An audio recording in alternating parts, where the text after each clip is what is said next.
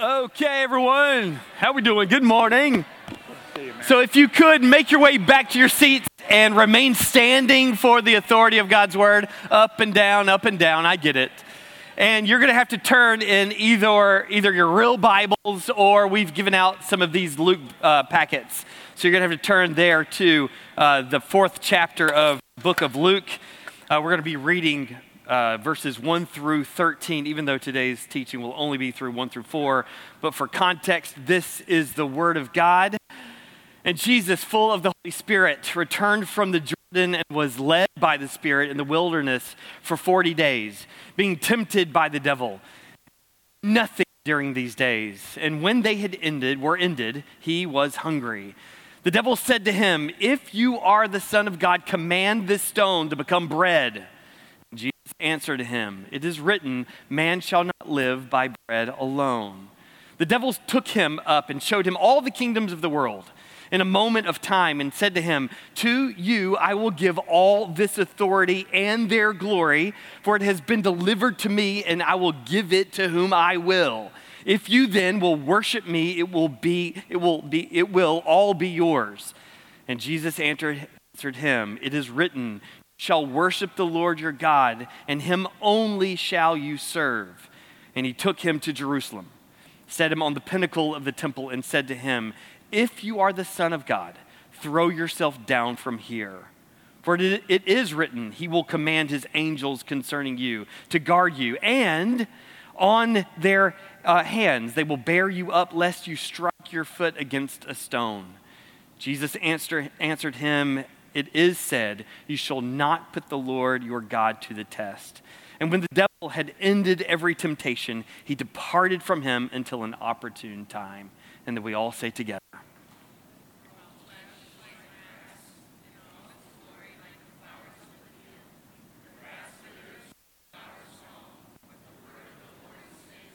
amen and amen. Go ahead and grab a seat. I do also want to draw your attention. We have started providing little cheat sheets for you. So some of you are either OCD or ADD, and for either one, this is a great tool. And so if it works, great. We'll try it for 6 or 8 weeks, and if it is something that we need to continue to implement, just know that that's another teaching tool for you. As you can tell, we are still in this series called The Realia of Food and Drink. If you've been here the last couple of weeks, you know that we are traveling through the Gospel of Luke, Matthew, Mark, Luke, and John. And so this entire year, 15 weeks in the spring, 15 weeks in the fall, we're going to journey through this Gospel of Luke. We're not going to go word for word, verse by verse, but we want to get the entirety of the book if we can. So we've pulled up this theme, this idea of realia.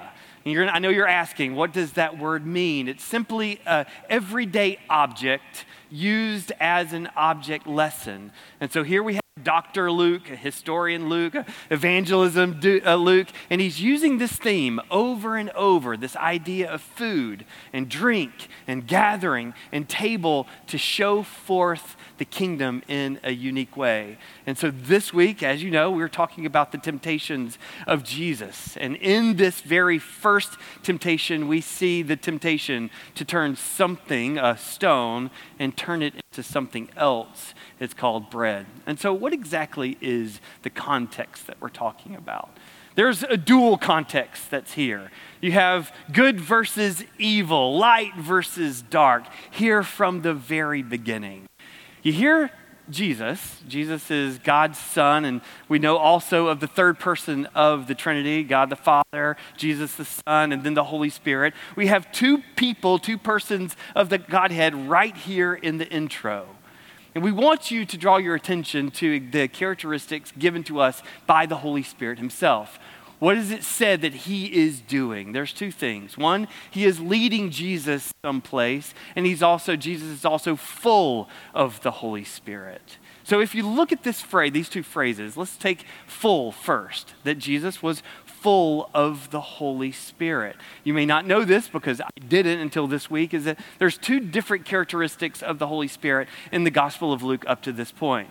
If you look at what is happening to Mary and John the Baptist with Jesus, they are being filled with the Holy Spirit, right? Here, Jesus is not being filled at all. Instead, he is already full of the Holy Spirit. So there's a characteristic that you could be filled with the Holy Spirit, but then there's the character that's true and sure and ever present. And that's where we are with Jesus, is that he is never deplete. He's always full of the Holy Spirit. And so you need to know that Jesus was led by the Spirit, right? So he was full, he was also led by the Spirit. But where was he leading him to? Fill in the blanks, maybe, give or take. He's being led into the wilderness. And if you know anything about the wilderness, this is not society, right? This is the wild. This is the brambles. This is not your vacation.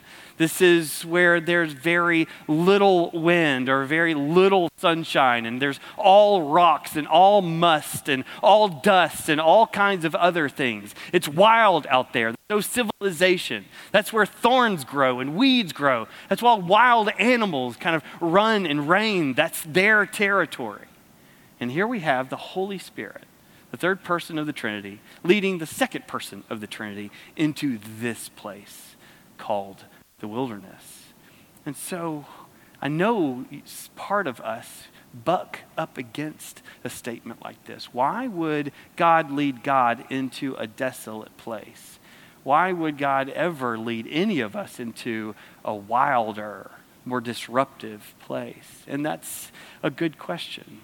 Some of you, right, in a wilderness moment. Some of you may be living life that's much more chaotic than ruly. That's a lot less predictable than put in place. And if you're there, you may be questioning God's goodness in that season of wilderness. But I just want to draw your attention that it's the Holy Spirit that led Jesus into this place of disruption and chaos. So if you doubt God's presence in a season of chaos, just come back to a passage like this and just remind ourselves that the sovereign Lord is still in control even in the wilderness. So that's something that we need to know about that. And so there's no vacation here, right? There's no good things here. Instead, what do you find? Not just the Holy Spirit, the third person of the Trinity, not just Jesus, the second person of the Holy Spirit, but you also find another dual reality, another context that will really shape our passage. You will find the devil himself. Jesus was tempted by the devil. And so if you know anything about Satan, right, you know a few things about him. One is he is a deceiver. Some people call him the father of all lies. From eternity past, we know that he rebelled against God in some way, whether it would be shirking responsibility or being filled with pride. We're not sure. Maybe it's both. But one way is that he rebelled against God and was thrown out of heaven. And when he got thrown out of heaven, he took a third of the angels with him. Not only is he the father of all lies, but we also know that he comes to steal and to kill and destroy. He comes to prowl and devour. This is his very nature. This is what he does. And so with his pride and with his arrogance, he's also a false teller. He tells lies. He deceives. He wants to pull you in a different direction. And so you have this dual context. The Holy Spirit with Jesus, leading him to the wilderness. But you also have an adversary. You also have a villain.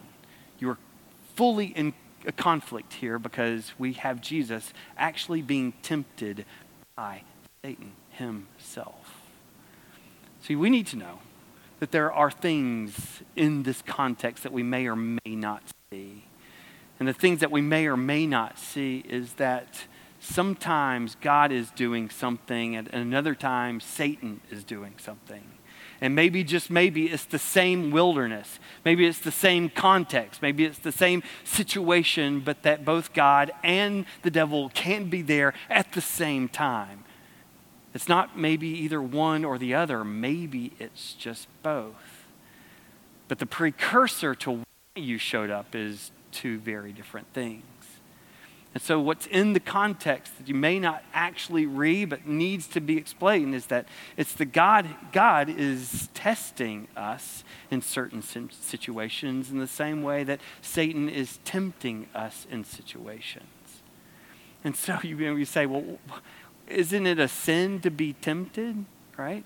If that's the case, then in our context, we would say no, because Jesus himself was tempted. So it's not actually a sin to be tempted. It's actually what you do with that temptation that matters. So you have two spectrums. One, you have God, and then you have the devil. One, you have a testing of your faith, and the other, a tempting for you to sin. Because when God brings something to you in a test, 1 Peter tells us it's there to strengthen your faith. But when Satan comes as the author of all lies, the father of all lies, he used that temptation as an avenue to sin, like he did with Judas Iscariot, to lead him away and to actually lead him into destruction. You and I have been taught that if you are on God's side, oftentimes everything works out for your good. That if you're on God's side, all right, that the devil can't touch you. Or that everything will turn to gold or prosperity or wellness. What would we do with Luke chapter 4? Where we have the Godhead himself being led by another part of the Godhead in order to be at the crosshairs with the devil himself. You see, Jesus is being tempted, trying, prodded, right? He's being poked by a bully. I want you to react. I want you to respond. And that's what a temptation is. He's pushing against you to see if you'll bow back. Jesus resists that, thank goodness for us. So there's a dueling context here that you need to understand as its foundation.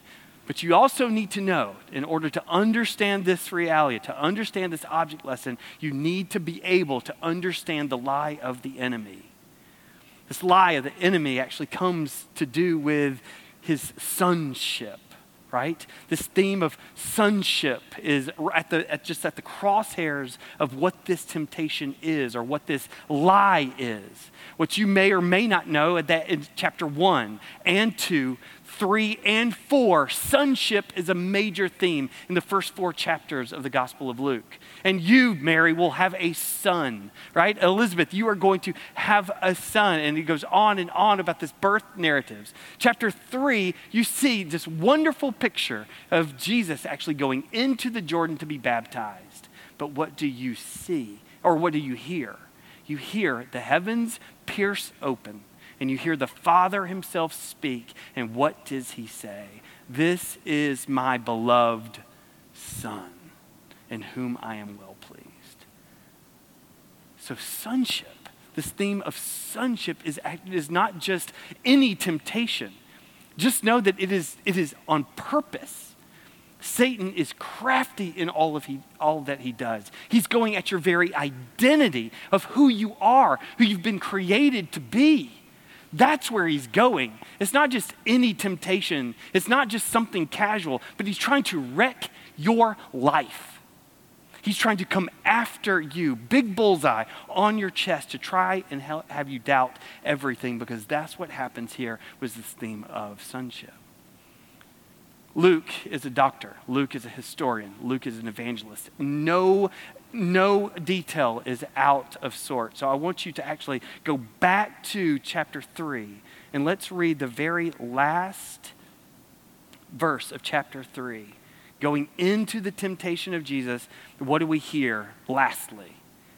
Verse 38 says this: the son of Enos, the son of Seth, the son of Adam, the Son of God. Both the first and the last temptations have the Son of God, his identity, in question. When Satan tempts you, it's not some trivial thing to get you to look at something you shouldn't look at or do something that you shouldn't do. It's to wreck your life and question your identity. Luke 3:38 glues these passages together, that the theme of sonship. So that the last thing that we just heard from God himself, this is my son, that is going to be in question. That is what is going on here. So it's the theme of sonship there. But underneath this theme is just this idea of doubt. Doubting what God actually has to say. If you turn, right, this stone into bread, it's just this question. It's just a little tickle of doubt, right? It's not blatant. It's not in your face. It's not like shocking. You know, we all saw like the Grammys. We all saw Sam Hunt. That's like appalling. You're like, oh, that's devil. This is not that at all. This isn't scary at all. This is a little bit vanilla.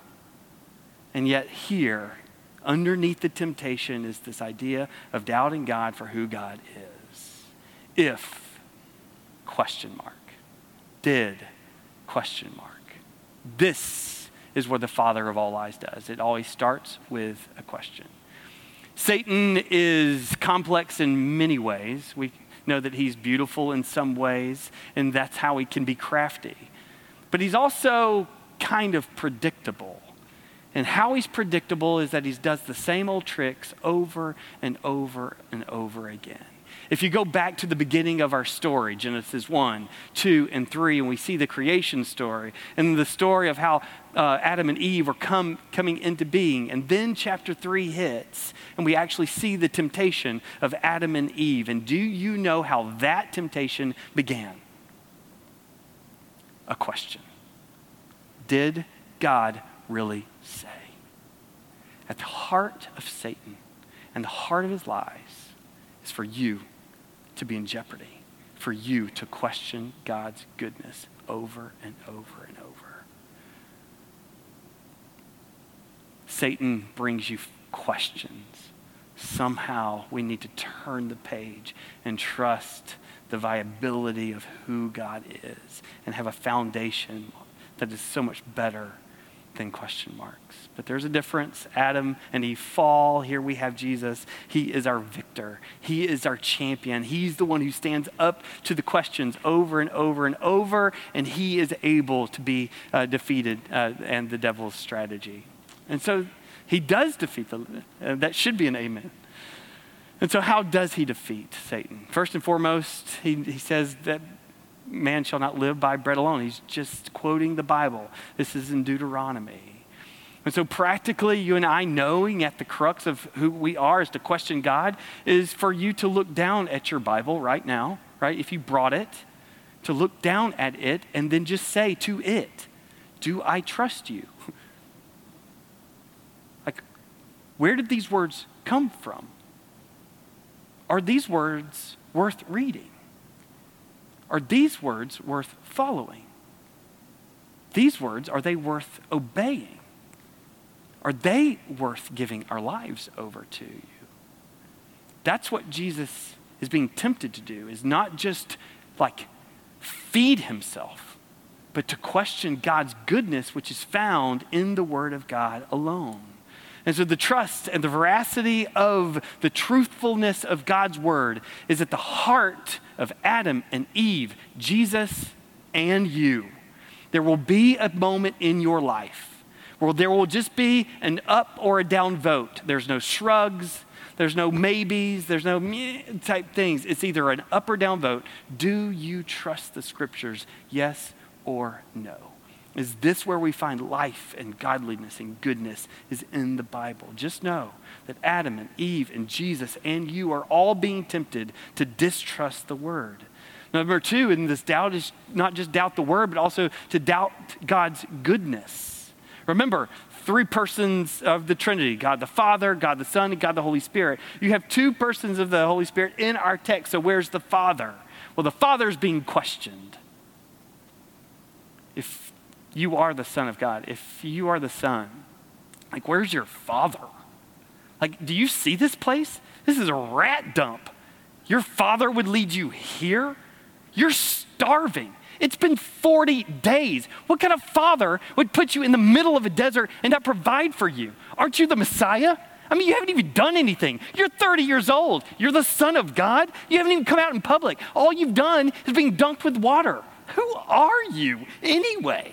And who is a good father to provide for you only to bring this kind of discomfort for you? An empty belly? Come on. And on and on and on it goes. It's not just doubt in God's word, it's doubt in the Father's goodness, who by the very nature is to provide for his kids. If a father can't provide for his kids, can a father be a father at all? That's at the crossroads of Jesus' heart. Abandoned, alone, and hungry in the wild. And now he's got this question. Like, well, what do I do here? But the Father is good. Jesus himself would say, how many of you have earthly fathers? And when you ask for a piece of bread, what earthly fathers would give him a stone? No, the rhetorical answer is no one. That would never happen. And so Jesus knows the fatherhood of God and knows that he is being provided for him. But what Satan wants Jesus to do is to be Israel. Because Israel was also hungry, weren't they? The nation of Israel was not alone in the wilderness for 40 days. They wandered for 40 years. And over and over and over, what did we hear the people of God doing? Grumbling, complaining, murmuring about their belly. There's this phrase called in the Old Testament called, you yearn for Egypt's meat pots. That's what we can be reduced to, just like that. Yearning for the meat pots of yesteryear and doubting God's very goodness and provision for us. And so that's at the crux, is that are we going to be tempted to do that? But the temptation itself, like if, right, you are the Son of God, the temptation itself is just this idea to provide for yourself. The fact that you are a self-made man or woman, you don't need anybody to do anything for you. And Satan is coming in hard after that reality. I mean, it doesn't really matter. I'm out in the wilderness all by myself. Nobody's looking, right? And really, like, what harm does it do if no one's here and I turn a little stone into a bread to provide for myself? And you can hear the rationality, right? Because no one's really looking, and he could do really whatever he wanted to, and that's what temptation does, is that you can provide for yourself. And the thing that drives us more than anything else is this idea that we're hungry, that we have appetites, that our bellies grumble. Grumble? No. What's the G word? Is it grumbling? Okay, all right. I heard it and I was like, no, that's not right. Growl. That's it. Thank you. I was like, grumble? I think that's what the Israelites did. I don't know what your stomach growls. That's what it is. And so that's what we do. That's what appetites do. They turn you crazy. That's why some people about 11:30 like, wrap it up, preacher, because I'm hangry or whatever the thing is, right? And because you know it, because we are driven by our appetites. That's just what it is. So there's these marketing campaigns that are just all about this one thing. What would you do? Ooh, ooh. Right? And I don't know what you would do for those types of things, right? But you would obviously do something ridiculous for one of these things. All right, so I didn't know about that until sermon prep, but this is also a commercial that makes you hangry. Hey, Tony, pick it up. I want this whole row finished. I'm just not feeling the wood cutting thing today. I don't know. Hey, Don, what is the rush here? Is there like a worldwide shortage of gazebos? Tony, eat a Snickers. Why? Because you get a little bit whiny when you're hungry. Better? Better. Hey! My back hurts! Now my front hurts. You're not you when you're hungry. Snickers set. So you're not you when you're hungry. And all the husbands in here looks at his wives and go, Yeah, that's right. Or are you still laughing at Roseanne Bargan? I was not expecting that either. But just this idea of appetites drive you. You ask me today, like, where's the best hamburger? I will take you in my car to a place called Timber, and I will pay for the bill. I'm like, it's that delicious. We're on a Project Barbecue kick right now, and if you go into their shop, it's quaint, it's cute, whatever. It's some big menu, and at the bottom, there's this thing called the Benjamin Franklin. You literally hand them a $100 bill, and they hand you meat. Like, it's so heavy, it like crinkles the plate. It's amazing. But now I could just keep going and talk about my mother's biscuits and gravy, or your grandmother's dressing, or your favorite dessert. And we just keep going, and then our mouths start watering. Why? Because we're attached to our appetites. And here we have Jesus, like it tells us in a human way, like he's hungry, hangry, bad. I mean, 40 days, 40 long days in the wilderness, and he hasn't had anything to eat. Do you know what 40 plus February the 12th is? March the 24th. You have to finish all of February, begin March, go through spring break, and you're still not even close. March 24th, 40 days of hunger. And so what the temptation is that Jesus, you know, you can provide for yourself. If you're a carnivore and you do eat meat, right, which a lot of us do, you chew, right, in order to digest. The devil is also known as a serpent or a snake. Do you know how snakes devour their food? They swallow it whole. If you need an analogy of what temptation will do for you, it's not some cursory like temptation. He wants to swallow you whole. He wants to turn all of your attention away from King Jesus and onto something that will never, ever satisfy. You and I are falling prey to our appetites over and over and over again. Jacob and Esau, an old story in the Old Testament. Esau's hungry. He walks in and he wants to trade his birthright for a pot of stew. And you and I, like Esau, do it over and over and over again. We fall prey to our appetites. Russ Moore says it best when he says this, that you and I would rather be fed than fathered. Because when we feed ourselves, when we provide for ourselves, we feel like we are in control. And so what does the son do?